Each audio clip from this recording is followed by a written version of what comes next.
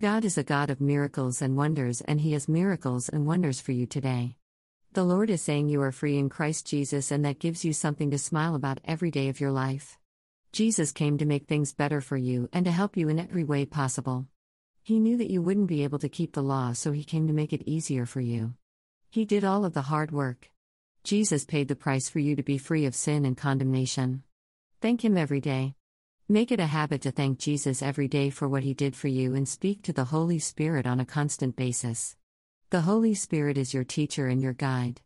He's better than Google or any encyclopedia that you can possibly find. Stay connected to us. Have you done communion today? When my son told you to do so, he did not place any limitations upon it. You can do it in your home right where you are. He lifted the bread, which is a symbol of His body, and He lifted the fruit of the vine, which is a symbol of His blood. He blessed it, broke the bread, and ate it. Then He gave thanks for the blood as an example for you, and He drank it. He wants you to remember Him each time that you do communion, for it is just what the word describes, a common union between you and Jesus. In my word, Amos 3:3 tells you, can two walk together except they be agreed? It does one no good to kick against the pricks. A man named Saul did it once, and I blinded him until he saw the light and changed his evil ways. Anyone can be forgiven. Be careful of who you judge.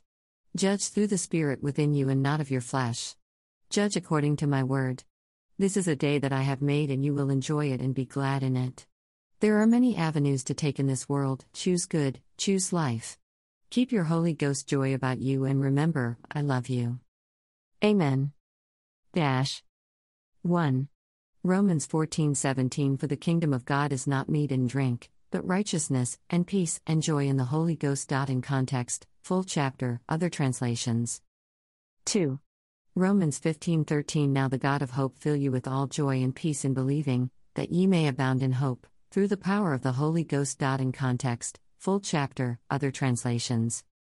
3. 1 Thessalonians 1:6 And ye became followers of us, and of the Lord, having received the word in much affliction, with joy of the Holy Ghost. In context, full chapter, other translations.